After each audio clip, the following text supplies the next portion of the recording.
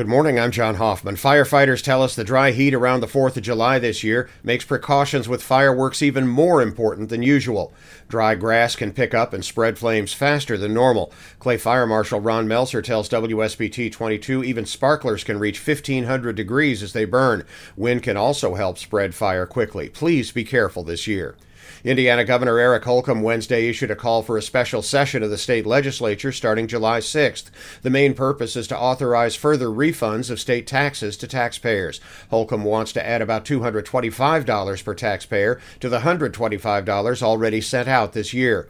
Lawmakers could also address other issues, including new abortion restrictions, assuming the U.S. Supreme Court overturns Roe v. Wade as widely expected.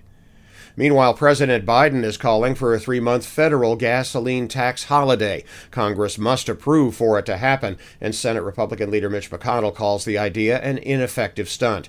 Biden encourages states to join in to help lower prices at the pump.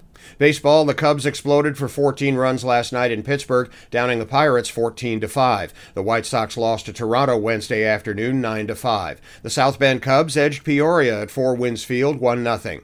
In hockey, the Colorado Avalanche beat the Lightning at Tampa Bay 3-2 in overtime last night. Colorado now leads the best-of-7 Stanley Cup final 3-2. I'm John Hoffman on Sunny 101.5.